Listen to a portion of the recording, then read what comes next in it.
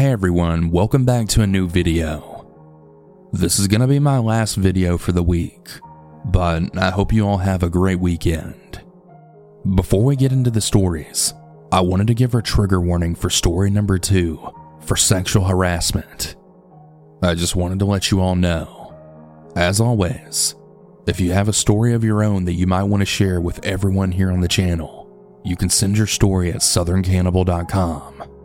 All that being said, I hope you all enjoy this one, and I'll see you all again on Monday. Without further ado, let's get into the stories. And remember to always stay hungry.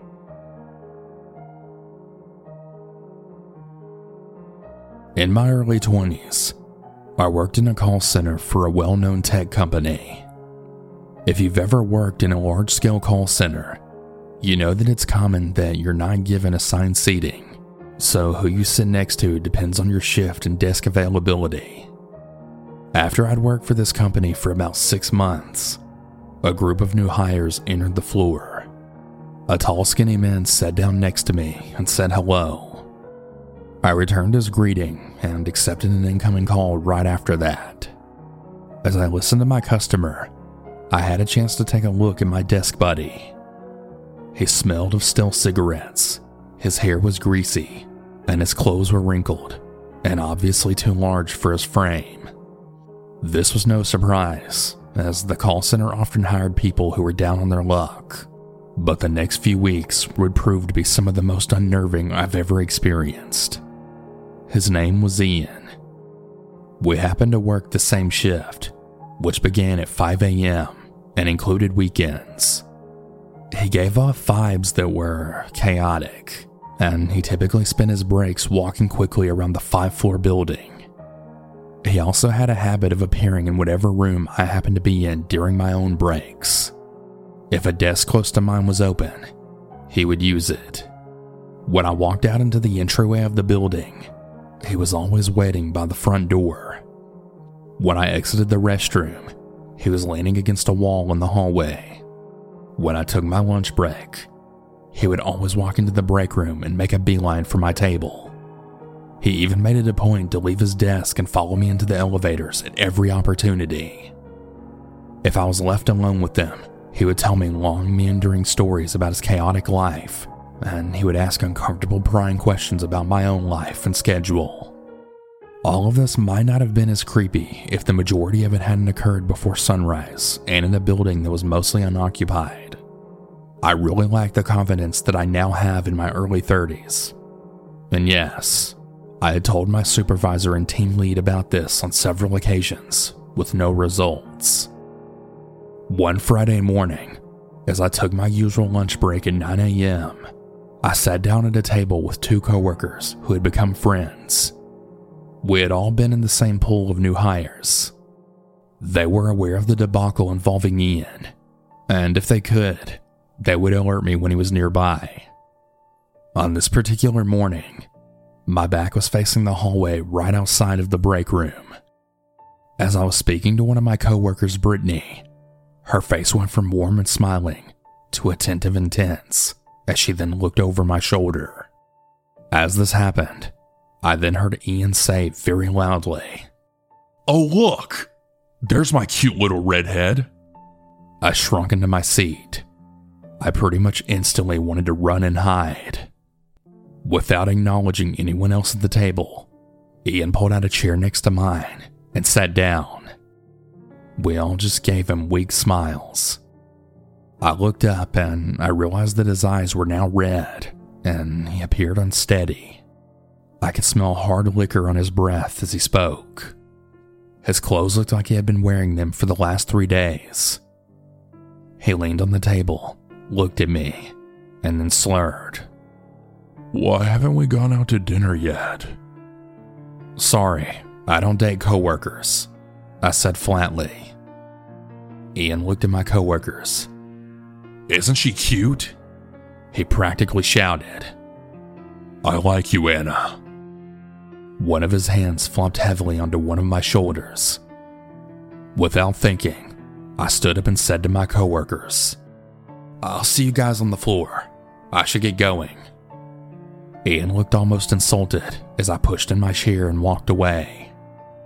As I left the room, I heard him yell, "I love you," and I then scurried to the nearest elevator. As the doors began to close, I heard a chair scrape across the tile floor, followed by quick footsteps headed in my direction. "Why won't you talk to me? Come back!" Ian shouted. A couple of minutes later, the elevator doors opened, and I then shakily returned to my desk. My shift had ended at 3 p.m. The company parking lot was huge, and on that particular day, I had to park unusually far away from the front doors of the building. Remembering what my mom had taught me as a teenager, I walked to my car with my keys squeezed between my fingers, ready to be used as a weapon if necessary.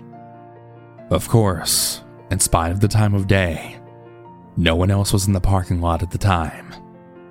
My heart thumped against my chest as my head then moved in a swivel as I approached my car.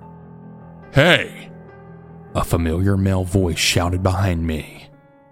A cold shock jolted down my spine, and I jumped, breaking into a jog.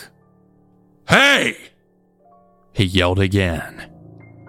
"Don't ignore me! Stop!" I could hear footsteps approaching and keys jingling from one of his pockets. As I jogged, I gripped my car fob in my hand. From a few feet away, I double-clicked the fob, unlocking the doors. I flung the door open, leaped inside, and locked the doors just as Ian approached with a furious look on his red face. I looked out the window as I then stuck my key into the ignition and started the engine. I threw the car into reverse, backed out before Ian could block me in, threw the car back into drive, and took off. In the rearview mirror, I could see him angrily throwing his hands up into the air. Instantly, I decided to call in sick the next day and then alert HR about my experience. Well, HR didn't seem overly concerned when I called them. No resolution was given. But when I returned to work 2 days later, Ian wasn't there. He was also absent on days 3, 4, and 5. On day 6, right after my shift ended, I turned on the local news. Ian Elias, age 47, shot and killed his ex-wife. After that, he took his 2 young daughters and went across town. He then had a standoff with the police before shooting and killing himself. His daughters were unharmed, thank goodness. As I stood in front of my TV, I felt my mouth fall open. I couldn't believe my ears. I felt faint as I recalled my last interaction with them, wondering what would have happened if he had actually caught up with me in his mental state at that time. Ladies, trust your instincts. If you feel uncomfortable at work, please tell Human Resources. Although I was completely unharmed, I wish I had done so sooner. Clearly, Ian had some serious mental health issues, but a part of me still feels like this was a close call, and to see this man on the news later on was nothing short of surreal. I'll have a link to the news article in the description if anyone wants to follow up to the actual story.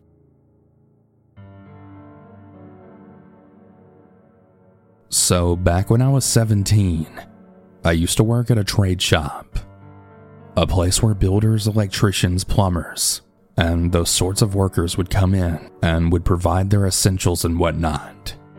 When I first started, I met this guy who we'll call Roberto for privacy. He was a tall 21-year-old guy who was really shy at first, but once I'd gotten to know him better, I learned that he was very religious and had never been in a relationship in his life, not even kissed a girl before. For context, I'm a female. I'm bisexual, and at the time I was dating a girl, and had been for 3 years. Roberto wasn't homophobic, not that I knew of anyways, and he was nice to have a shift with. That was until around a year later when I broke up with my then girlfriend. I was now around 18 and was currently trying to get the supervisor role that had just opened up. My manager had asked me to give it a go, so I agreed. Roberto was also asking about it, not knowing that I was currently undergoing training to become the supervisor and that I'd been offered it. Anyways, before I found out, one night I was on a late shift with them. A manager had asked us to go and put the delivery away in the back. We were chatting and joking with one another when we then got to talking about girls and relationships. There was a point in the conversation where Roberto asked me about my liking towards men and how much I preferred each gender. I was honest with him, telling him I liked girls more, but that I wouldn't turn away a nice guy if I ever found one. He seemed to perk up at this, and as if he had been waiting for me to say that for a while. He told me that he was a nice guy and would definitely be able to show me what men could be like. Me thinking he was joking, I just laughed it off. However, as I was about to pick up another item from one of our large metal containers that one of our deliveries arrived in, he came up behind me and forced me against it, chuckling in my ear from behind me. Roberto was tall and rather strong, so there was no way I was able to push him off.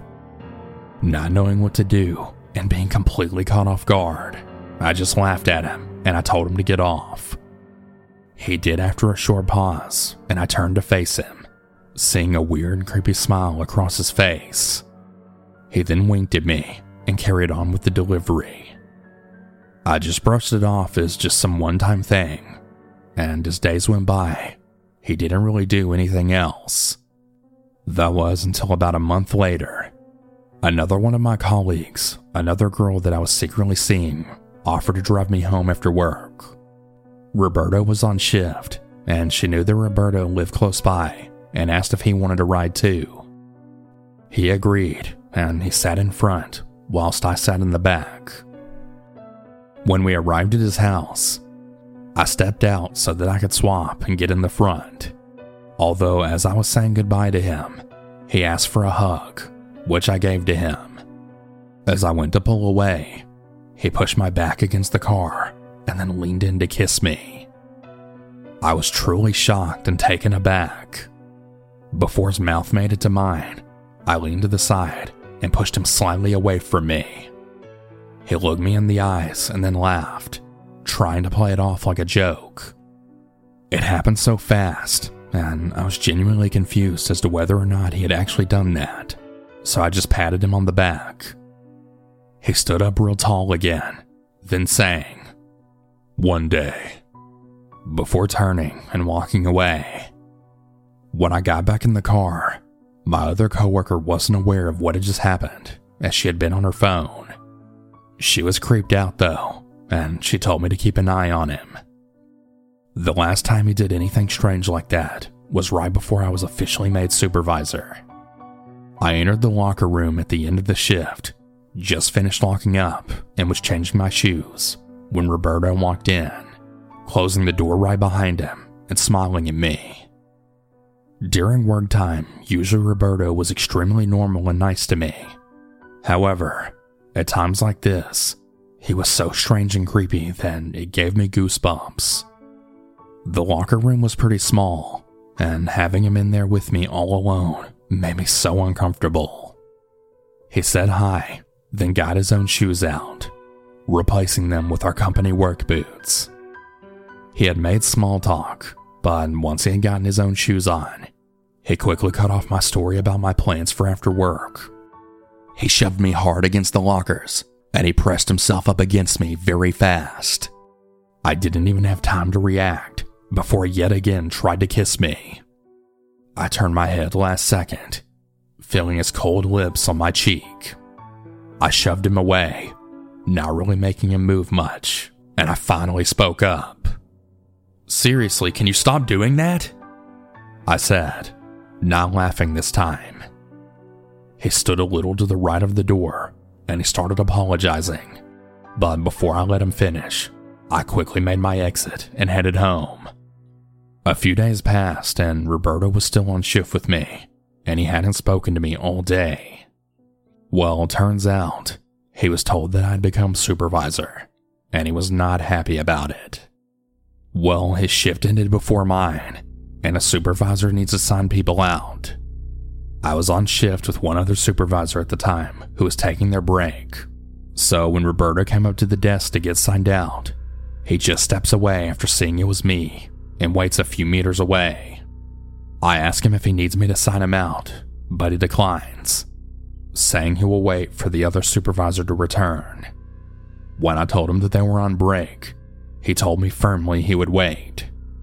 I pushed a little, which in hindsight I probably shouldn't have, but I was really so puzzled as to why he wouldn't just let me sign him out. "Come on, let me just sign it," I said, but I was then cut off with an angry tone. "You know what?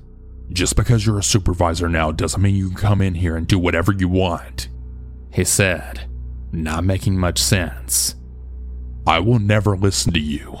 I've worked here 2 years longer than you. You're younger than me and you're just a girl. So don't try and tell me what to do. Do you understand?" He finished. By now he was a lot closer, and I could smell his breath. I looked at him with so much disgust that he frowned, as if he was surprised that I didn't cower away. "You know what? Go fuck yourself, Roberto. Grow up and learn how to take a hint," I said, referring to just how creepy his advances were. I signed the sheet, and then just watched as he then walked away. I know it's not the scariest story ever, but he was such a strange dude. And I actually found out recently that right after I quit, that he was actually let go from his position after attacking a girl that worked there when I did. She was younger than me, and had apparently joked about him being a virgin at 25 after calling her a slut, and he shook her violently, saying that just because she was a woman didn't mean he wouldn't hit her. The guy was a mess and clearly needs help. There were so many other things that were also said by him, but these are the most prominent.